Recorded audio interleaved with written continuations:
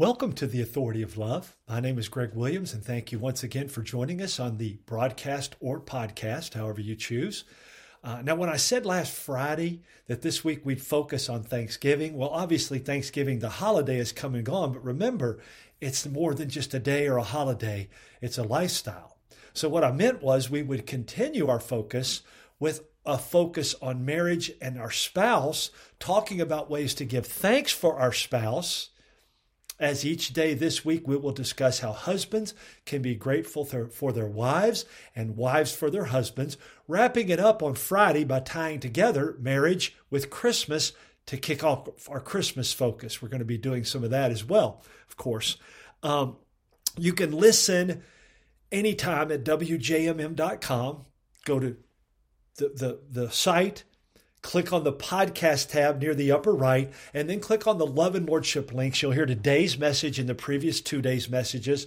Also, you can see all of the videos if you want to do that, or the podcast. Videos are at Vimeo.com, V-I-M as in mom, Vimeo.com/Love and Lordship, and the podcast at loveandlordship.podbean, P-O-D as in dog, B as in boy, Podbean, B-E-A-N, podbean.com. That's loveandlordship.podbean.com. Let us know what you're thinking at loveandlordship.com, or contact me at loveandlordship, all spelled out and together, at gmail.com. You might be our next guest, or we might have some interesting quotes, whatever. We'd love to hear from you. Now, you likely know by the way that he makes you feel, ladies, wives. But what are some of those things that wives say over and over to assure them that they've won the marriage lottery? Today's message is entitled Wives Who Win the Marriage Lottery. Okay? What husbands? Now pay close attention, because today here we're going to discuss 10 of the most commonly stated things that happily married wives say in knowing that they hit the marriage jackpot. This is from the horse's mouth. I'm not calling any of you women horses. That's a slang phrase, right? It's literally from the mouths of wives. And here's what they say. Number one, she hears and sees, but she needs to hear him say, I love you often. 3 simple, easy words that far too often go unsaid in many relationships. Wives that scored the marriage lottery hear these 3 words all the time. I love you. And then they see the actions that back them up. In line with this, Ephesians 5:23-27 says, husbands, you're the head of your wife. You know what that literally means? Your responsibility is to love her as Christ loved the church and gave his life for her. So say it and do it over and over again. I love you. Number 2, he flirts a lot, but only with you. Flirting shows that your husband is doing the things, working at romance, we've talked about this before, to keep him young at heart and keep his love for you young at heart. Doesn't matter how old you are, you can do this, and I promise you that the feelings will follow the actions and the words. He does little things that he knows gives you the knots in your stomach or butterflies, and often makes you smile to yourself. Isn't that nice? That's great, isn't it? Number 3, it is obvious to you and to everyone else that he prioritizes you above all others, including himself, and except for Christ.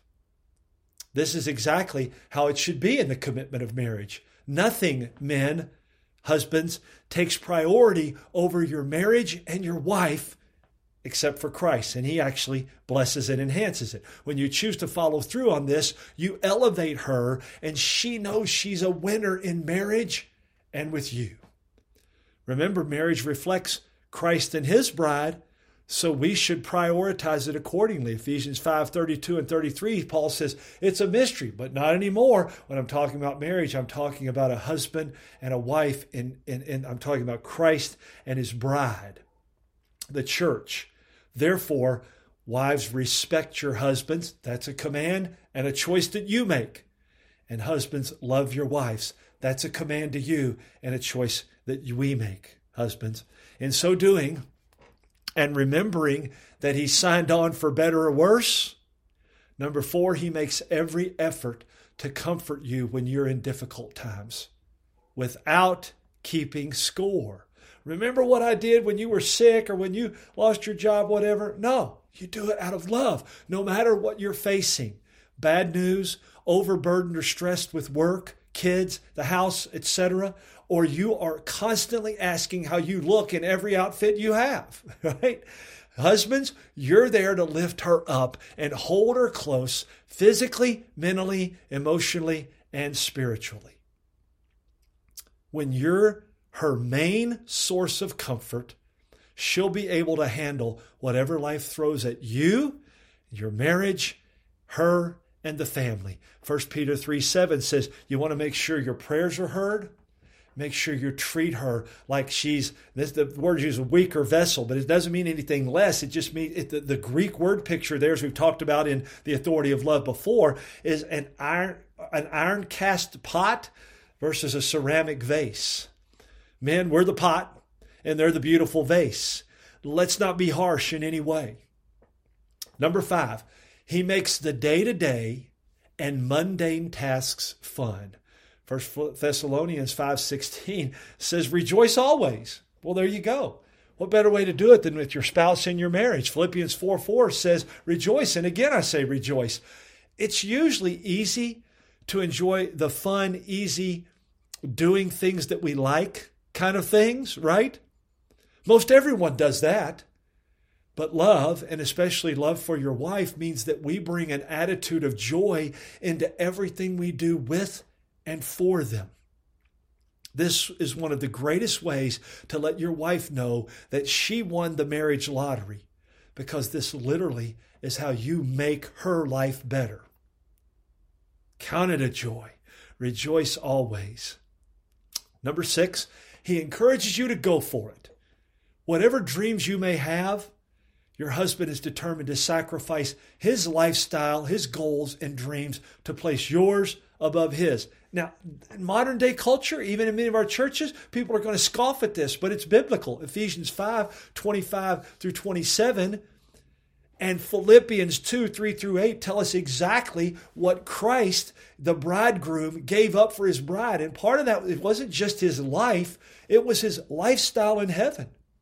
He placed her needs above, and her goals and her values above his. Now, in the long run, he won. He's going to win because his bride is going to be prepared for him, pure and spotless. But we, as the servant leaders, are supposed to give up ourselves first and our dreams and our goals so they can have theirs. And watch what begins to happen. That's exactly what Christ did for his bride, leaving and giving up all the glories of heaven to face all the struggles of earth in order to ultimately surrender his life on the cross for his bride. So go for it, ladies, in line with your love and respect for the Lord and for your lottery husband. Number 7, he's a hard worker.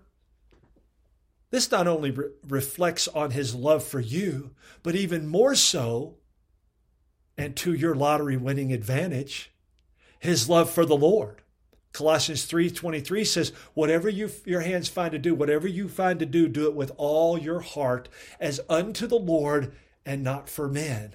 If I'm doing it as a husband first for the Lord, then my marriage and my wife have to come next. So I make decisions based on that, and I work accordingly. And everything the lottery winning wife's husband does, it's clear to you and to others that he puts his best effort forward for Christ, for you, and for your marriage, as well as children and family when they're in the picture.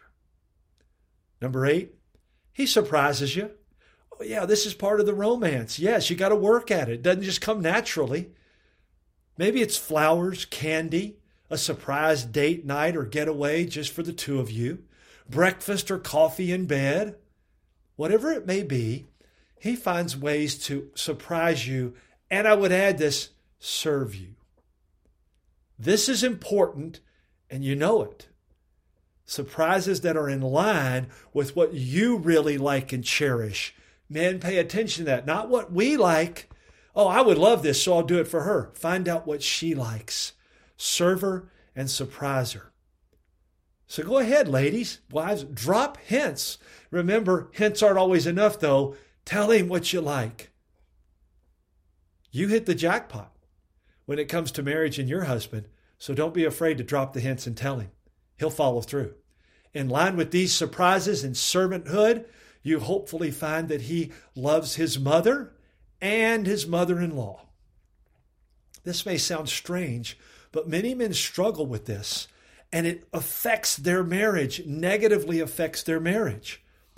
But your husband knows that your mother-in-law, his mother, was the first woman that he lived with and loved, and she loved him. Your husband knows how to love and respect his mom while maintaining healthy priorities and boundaries that bless you and your marriage. He realizes the same about your mom, his mother-in-law, and treats her accordingly for the continued blessings in your life, in his life, and in your marriage. These relationships, properly ordered, are good indicators as to how he treats you with love and respect as well. Finally, and this sort of wraps up many of these together with a nice Christmas bow and a year-round bow, okay? Number 10, he's humble and confident in who he is, and as such, liberally gives to you, including compliments. Whether this is your love language or not, and hopefully he's nailed that throughout these 10 lottery-winning actions, words of affirmation are always a high indicator of a healthy relationship. He not only compliments you on your achievements, accolades, and how great you look, but he also praises you for your godly character. Read Proverbs 31:10 through 31, and ladies, make sure that you're living that. Makes it much easier for him to do his part. In line with this, he lets you know and lets others know that he's proud of you. Husband, that's the kind of godly man and lottery-winning husband that each of us needs to strive to be daily for our wives and our marriage. Wives, if your husband is not already there, pray for him and ask the Lord to make him a lottery jackpot kind of husband that not only blesses you, but your marriage, and it encourages you to do the same in return for him. Close with these thoughts. Does this list bring to mind your husband?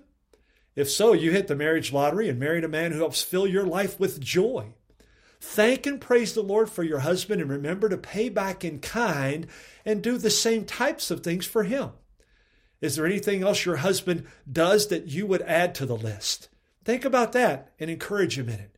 Imagine what your Christmas and what every day would be like if you both strive to be this kind of spouse, a godly spouse that reflects Christ to your spouse.